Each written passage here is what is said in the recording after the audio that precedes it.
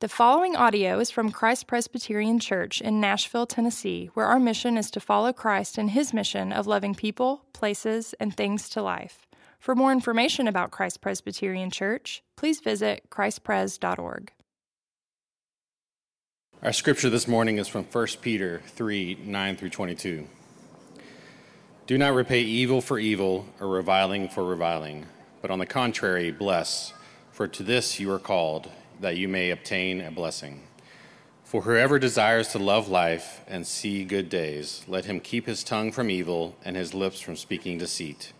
Let him turn away from evil and do good. Let him seek peace and pursue it. For the eyes of the Lord are on the righteous, and his ears are open to their prayer. But the face of the Lord is against those who do evil. Now who is there to harm you if you are zealous for what is good? But even if you should suffer for righteousness' sake, you will be blessed. Have no fear of them, nor be troubled, but in your hearts honor Christ the Lord as holy, always being prepared to make a defense to anyone who asks you for a reason for the hope that is in you. Yet do it with gentleness and respect, having a good conscience, so that when you are slandered, those who revile your good behavior in Christ may be put to shame. For it is better to suffer for doing good, if that should be God's will, than doing evil. For Christ also suffered once for sins, the righteousness for the unrighteous, that he might bring us to God, being put to death in the flesh, but made alive in the Spirit, in which he went and proclaimed to the spirits in prison, because they formerly did not obey, when God's patience waited in the days of Noah, while the ark was being prepared, in which a few, that is, 8 persons, were brought safely through water. Baptism, which corresponds to this, now saves you, not as a removal of dirt from the body, but as an appeal to God for a good conscience through the resurrection of Jesus Christ, who has gone into heaven and is at the right hand of God, with angels, authorities, and powers having been subjected to him. This is the word of the Lord. Thanks be to God. Well, welcome this morning. Hey, everybody. In front of me and to the far right, over there in the shade, it's like little continents of shade. It's good to see you way over there. My name's Stacey Croft. I'm the pastor here at Christ Pres Music Row, and I do love it when we meet outside. It's such a sweet time together. And I was joking. I was like, there's a nice line. There's going to be a bigger line when I get up to preach, probably, all of you, as someone said earlier. But so glad you could come. We don't typically do this outdoors, but when we get a chance to, we try and pick the hottest day of the year the best, prettiest day of the year to do this. So to be out here with you. You know, I don't know where in your life where you say things like, this is living, or man, this is the life, or man, these are good days. I don't know what part of your life, maybe you look back, maybe that's something in the past, maybe it's something you're looking forward to and hoping. We were as a family talking about kind of like I think one of our boys asked a question about like, what's something that we really like enjoyed recently, or something that we look back at. And we were talking about when we all got to go to Disney World together and how fun that was. And you go, and it's so fun. And then you come back and you're like, you go and play and you ride rides and you do all this stuff. And then you come back and it's like, you're like right back into the grind of things. And that's when you look back and you go, man, that was really fun. And then you kind of go, man, is that living? This passage has something in it that's really interesting when it says good days in it. It talks about having the good days in our life. And what does that really mean? Does it mean being happy? I remember seeing a documentary on Netflix some time ago it's called Happy. That was just the name of it. It's very interesting. And it's actually observing what we believe is happiness. And it kind of goes around the world, actually, to see that in different areas of the world, depending on socioeconomic background and such, and what the definition of happiness is, and what we would even say, what is a good day? What are good days? And it's interesting in some ways what you would think. It doesn't actually matter. In some ways, some of the poorest places in the entire world are some of the happiest and most content. And yet, what does it mean to have good days and a good life? This passage is really opening that up for us. We've been looking and walking through a letter of 1 Peter. It's a letter that Peter, even if you're maybe here and you're unfamiliar with the Bible, Peter, that name, he's one of the original disciples and apostles. He wrote 2 letters in the 60s AD. And when he wrote these, he was really writing to a group of Christians that were really making sense of what does it mean to live in the culture? What does it mean to live particularly in Rome in the first century? And even if they were at first Roman citizens, now they would call themselves Christians or followers of Christ. They didn't even use Christians in that time. They called themselves the way or followers of Christ. What does that look like? And Peter, what he does often is he'll take the theology of what it means to be a follower of Jesus, and he'll take the practice of what it means to do the following of Jesus, and he'll make them go, boom, seamlessly. He'll say, who you are, if you say you follow Jesus, should translate immediately into what it looks like for you to live and follow him. And this passage in particular talks about doing good in the midst of what's hard. What does it mean to actually do good, have a good life, live a good life in the midst of what is difficult? 2 words that you probably saw all through that or heard or listened to that passage, it's in your bulletin, is one is suffering and one is good, doing good. How do those things go together? So we're going to look at this passage in 3 parts briefly. We're going to look at what does it mean to do good, what does it mean to have a defense of good, and what is the source of our good? So doing good, defending good, and then the source of that good. You know, in the very beginning of this passage, it talks about in verses 10 and 11, and even 9 really says, do not repay evil for evil, reviling for reviling, but on the contrary, bless, for to this you were called, that you may obtain a blessing. Whoever desires to love life and see good days, let him keep his tongue from evil and his lips from deceit. Let him turn away from every evil and do good. There's a lot of doing good here. And when he says good, we have to kind of define our terms. What in the world does that mean? For a Jewish man like Peter to write this in the first century, some could first read that and say, is he kind of referring back to a kind of a Jewish list of laws, or maybe a legalism or a moralism or a nicety of what it meant to live as a good Jewish person? But when Peter's speaking to this, this is what's interesting. There are only 12 times in the New Testament, in the entire New Testament, where it talks about doing good. 4 of those 12, a third, are in just the letter of 1 Peter. Peter wants us to know that doing good is really, really, really important, but it's more than just manners. It's more than the nicety. It's more than just doing the little things of being kind or nice throughout the day, which it does include that, but it's more than that. It means something bigger. It means a well-doer. In fact, the Greek word, and I took off books off my shelf, even, I do typically, and I don't say this just to be kind of geeky and nerdy, but to study these Greek words and what these mean, unpack and help us know deeper and more fuller what this means. It's the word agathopeo. It means to do good, and it means a well-doer. And when I was digging a little deeper into this, it was connected in Greco-Roman times, that Greek word, to what it meant to be a good citizen, a virtuous and good citizen who had met a high quality in the community. And so when Peter draws this word out, they would recognize that because so many of the people Peter was talking to were also Roman citizens. But now they would identify themselves as Christians, as followers of Jesus. And how did those two things mix? When I was in Washington, D.C. a couple weeks ago on a trip, I was a chaperone and for my son's 6th grade trip, which, it was a blitz. It was a lot of fun, but it was very tiring.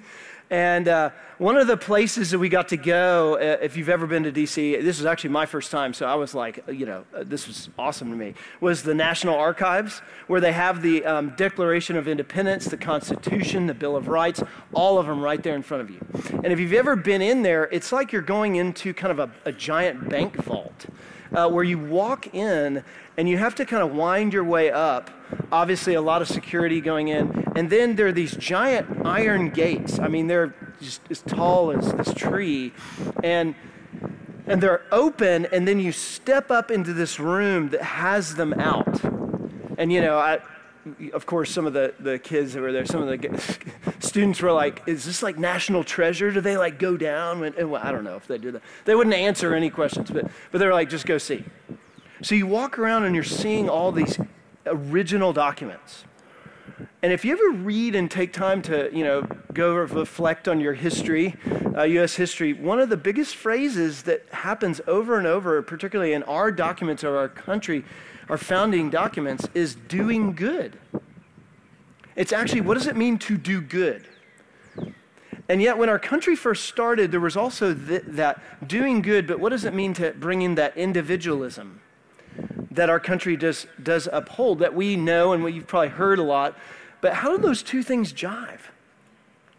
That's a real difficulty. And what Peter's doing is actually taking doing good and flipping it on its head and saying, it's not about you just doing good. It's about something else you're reflecting, a citizenship that is higher and greater than yourself, that isn't just purporting your own sphere of individual pursuit of happiness. It's actually doing good because you're reflecting the character of someone higher and showing that this world was made for more. When Peter draws this out in his word here, he's not stating it just as his word, but as God's. What does it mean we're reflecting? To do good. He draws this out in verse, especially in this kind of quote area you see. That's from Psalm 34. And he says, whoever desires to love life and see good days, let him keep his tongue from evil, his lips from speaking deceit. Let him turn away from evil and do good. Let him seek peace and pursue it. He kind of lists a few things for us there. And really practically what he gets at is to say, hey, first, doing good means that it's not just about you trying to make things okay in your sphere of influence, but it's about actually engaging and seeking to reverse the evil that exists. See, when he talks about good, a well-doer in terms of a citizen of heaven, it says, do not repay evil for evil or reviling for reviling, but on the contrary, bless. That's an activity. That's a word of going forward. So the first real important thing to understand is good in terms of what the Bible's saying, different than any other document. It's saying that you not only see evil, you experience it, but you actually engage it and seek to reverse it. That's a pretty powerful thing in our hands. It's saying that anything that we see that's out of contrary of how this world is supposed to be, that we engage and reverse what we see is wrong and messed up in this world. And in fact, he uses the word bless. And sometimes we use that, of course, we may have seen this before a lot, hashtag blessed, or you see that on social media a lot, or maybe you've heard that, but that word typically is thrown around like, oh, I'm so hashtag blessed, I got to go to the Poconos, and no. It's like, well, that's not actually what it's saying. To bless or be blessed is to actually uphold. It's actually to make larger. So when the Bible says, bless God, I'm going to bless God, like went from the Psalms. It actually, interestingly enough, Psalm 34 begins with David blessing God. What he's saying, how do you bless God? It's saying, you are magnified. So when we're blessing someone and doing good, we're actually magnifying them. And here's the kicker. He's saying we're supposed to do this even in the face of suffering and evil towards us. That is radically different from any other document that I think we could read. That to be blessed isn't so much that drives us how thankful for what we are or what we have, but here's the real thing. What being blessed or blessing is, and especially connected with God, is how deeply you are really loved. When you bless God, then when David does that, and we recognize that, we're recognizing how loved we are, not just for the things God gives us, but for how he treats us. So in order to bless others, that love goes out. You're not going to try and get love from people. We're going with a love that we have. That's the goodness that's so deep. It's so much more profound. It's engaging evil with good. You can't engage evil with good if you don't do it out of a heart that knows that you're loved. You will seek to be that. Some of the most profound places I'm sure you've felt, even in the smallest ways, when you've done good in the face of evil or with chaos. It doesn't even have to be radically huge places of evil, but just ways that where you see people struggling or hurting or needing, and you lean in, not even maybe even knowing that person. I have been shocked over the last, year. The amount of times when people that I barely know or have just met, and I even ask them simple questions when they look distressed of, hey, are you okay? How are you doing? How many times I've had this person come back to me that I've, again, hardly met, barely know, and say, gosh, thank you. You have no idea what it meant just for you to ask that question. And I know that sounds so simple, but we typically want to live in our own sphere of influence, our own preservation of our own life. What this is saying is engaging. Where is it? Seeking it out. And notice it says two really quick facts here. One is our tongue, and two is the pursuit of peace. One is the way that we speak. That words are everything. They mean so much. Listen to what it says. Let him keep his tongue from evil and his lips from speaking deceit. Now, of all places Peter could have drawn out, he draws out from there of someone speaking. And you know as well as I do how much words have formed us and continue to. The words that form us in so many ways. I have such an insecurity, and I'll say this up front. I have such an insecurity about my writing. And the reason I do is I remember being in college, writing papers, and the professor had a big opportunity that I had in college to say, hey, let me help you craft this. I remember sitting in her office, her looking me in the face and saying this, do you read at all?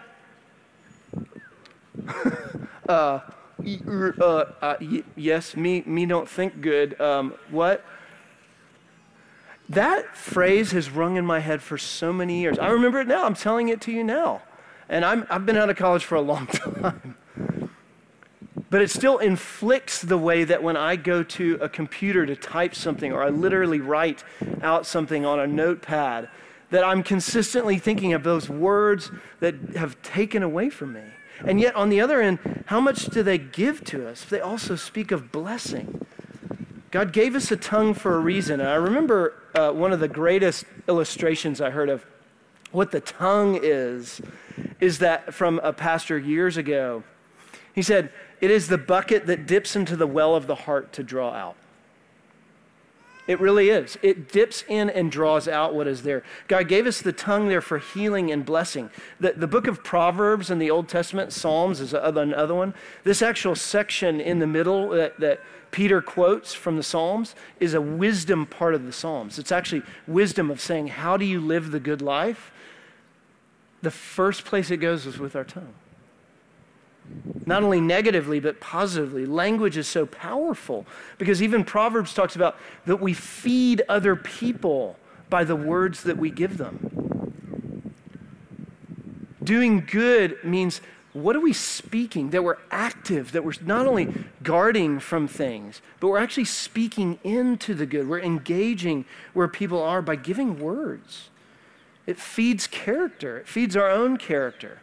I mean, you know as well as I do, if you're from your parents, the tapes that you roll in your head of the things that they said and didn't say, and what you wish they said, and what you still hold that they said.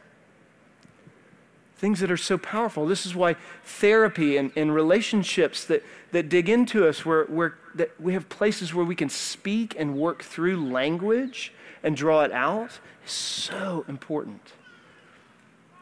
Because that is going directly into the evil. And oftentimes we think, oh, if we're experiencing something, we shouldn't say it. But actually, that's what we're supposed to do. We're supposed to draw it out and have our words be drawn out. Because it feeds, it nourishes, it provides. And it also says that we're supposed to seek peace. Let him turn away from evil and do good. Let him seek peace and pursue it. How interesting is that? Not only seek peace, but pursue it. It's been amazing over the last 2+ years, and I've mentioned this a couple times, where we've been flooded out of our house, and we're actually just now being able to move back in, which is amazing. I actually, some of you have been so kind to ask, how is it? And it's just like this weird fog of living in such a place for so long, and now in this new place, and feeling so overwhelmed and humbled and grateful for it. And our general contractor said something to us a couple days ago. As he's walked with us through this, he's a friend and has done this, and he also is a Christian. He follows Jesus, overtly says that he follows Jesus. He said something so interesting as we just thanked him profusely. You know what he said? He goes, "This is what we do. This is what we do." And what he was saying, obviously, to us is, this is what we do as someone who follows Jesus, who calls us when he's out of town to say, how you doing? What do you need? This is what you should do. This is what you need to do. This is what we do. As if to make the statement of, this is how peace works. You know what? The word peace is shalom. And I'll probably quote him a couple times today, but Dr. Tim Keller, who has formed me immensely just by his ministry over the years, who just recently passed away of cancer. One of the things he drew out was the illustration of this. Peace in the Bible talks about it's like a fabric. And what sin has done and what evil and the curses are is this almost like a quilt or blanket you're sitting on. If you look at it and there are those pulls in it, and if there's tattered parts of it, that's what it's like. But peace is actually taking those strands and beginning to reweave those together. To weave those open holes, to bring actively back together the fabric of what this world is meant to be and the way God has made it. That's peace. And that's what my general contractor said in the smallest phrase of what he saw in complete tatter and a house destroyed. And yet he said, and for as many months, days, weeks, months, and even years, said, this is what we do. I cannot tell you how humbling that is for me. How that one phrase has taught me. What does it mean to seek peace and good and pursue it and not give up on it? And you know what's interesting? Peter doesn't stop there. He says in verse 13, now, who is there to harm you if you are zealous for what is good? But even if you should suffer for righteousness' sake, you will be blessed. Have no fear of them, nor be troubled. But in your hearts, honor Christ the Lord as holy, always being prepared to make a defense to anyone who asks you for a reason, the hope that is in you. Yet do it with gentleness and respect.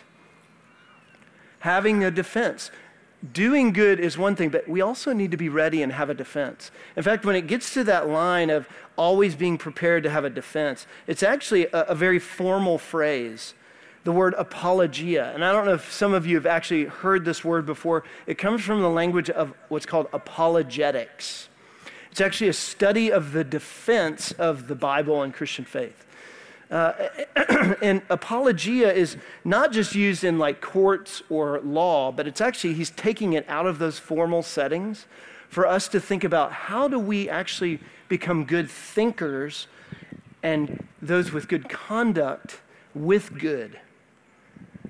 that we're called to do good, but here's the defense of good. To make a defense is really important. And I'm going to get a little teachy here for a minute, because I think this is really important in drilling down on what Peter is saying, that there are two parts of this. And again, this is where Tim Keller has helped me think through this, that there are things that are theoretical or theological defeaters, and there are personal ones. If you look in this passage, the theoretical ones are always being prepared, verse 15, to make a defense to anyone who asks you a reason for the hope that is in you. Literally just someone saying, hey, why do you do what you do? Why do you follow what you follow? I've heard so many stories of people that are a part of what's called the Nashville Institute of Faith and Work, which is a part of our church and a great ministry that helps integrate faith and work, where they take on a project where they have to see they have to bring light into darkness. It's called a Gotham project. And oftentimes the quote coming back when they finish the project and they present it to their superior or their coworkers is, hey, what made you do this? Why do that? And now we don't often think of that, right? We don't think about that. It's not just a verse that we throw out. It's how are we bringing order to chaos? How are we bringing blessing to curse, even in those places? But having a defense. And then the personal side is, listen, he talks about this. He says, and yet doing it with gentleness and respect. There's a thing called defeaters that Dr. Keller created years ago when he talked about this. He said, these are the sound bites that many of us have heard when people say, hey, you're a Christian, this is what they think, right? They may think, well, you're bigoted, or maybe you're narrow-minded, or unintellectual, or maybe you have a certain political view, or maybe you have this kind of thing. It's whatever comes up as a defeater, and it's not just the apologetics of, you got to really know Greek. That's not what Peter's getting at. Most of the people he's writing to hardly knew how to spell or even were highly educated. What he's saying is, how are you actually having a defense for the hope that's in you? Not defensive, but being able to answer, being able to speak. And it's not a one-shot deal. It's not like this kind of thing. It's like, I got the answer for everything. I think most of us here think we need to have certain degrees, theological degrees. And by the way, because I have one, doesn't mean I can answer all the questions. I used to do a funny thing when I was a campus minister called Stump the Chump. Some of you here we used to come to that, and we would meet on the corner over here, and it was Stump the Chump, and I was definitely the chump. And it wasn't a thing of like, what kind of question can you stump me with? It was more of, hey, let's bring our questions and actually talk about it. I had people bring a book, the Book of Mormon, and I would open the Bible and they'd open Mormon, and we just talk about it. I had people come that were followers of Jesus and say, I just don't know how to reconcile what I'm hearing in class with this. I had people that were from all over hey, and you know what we need to do more of? Is have those discussions. We need to be prepared to have those, but it's not a one-shot thing. It takes time. It's relationships. It's knowing people. It's entering in. That's why Peter begins with, hey, there's a reversal of doing good and being a citizen of this world and engaging it and then having the defense, right? It's not being defensive and saying, hey, we got to fight against everything that we hear that's wrong. That's not what Peter's saying at all. Peter's saying you're living in it. Learn the hope that's within you. A hope is joy. How does it come off? As Blaise Pascal said, he said it beautifully. He said this, men despise religion. They hate it and are afraid it may be true. The cure for this is first to show that religion is not contrary to reason, but worthy of reverence and respect. Two, make it attractive and make good people wish it were true. And then third, show that it is. How are we making that defense? So let's talk about those two things. The theoretical ones. What are theoretical ones the defense come back like? Again, this may sound a little more teachy than preachy, but how do we identify them? These are most of the questions that come to us where Christianity has different, now not Christianity, the Bible, let's put it this way. Not the Christianity we all just have in our back of our brain, but how does the Bible may have different definitions on our desires, sexuality, reality, personhood, peoplehood, jobs, work, life. It has things to say about it. And it sheds light on those, on our love and limits. So how do we deal with that? How do we answer those questions? The personal ones are more of those are charges against Christian behavior. This is where gentleness and respect are so important. Because it's not about winning the argument. This is about when I was walking around in DC and looking at every museum, and it wasn't like an argument against Christianity, but every now and then I would hear or read of a drop of where Christianity was used in colonialism or in slavery or in the Holocaust Museum or in places where it's just dropped every now and then of it was used in this way. And yes, there are not just in large ways, but in personal ways that many of us, and maybe many of you here, have been bruised or hurt or burned personally, not theoretically, not just the Bible, but how someone just treated you, how the church handled you. And I want to say that the church is messy. And I have some of that hurt myself. So how do we react to that? Here's what Peter gets at.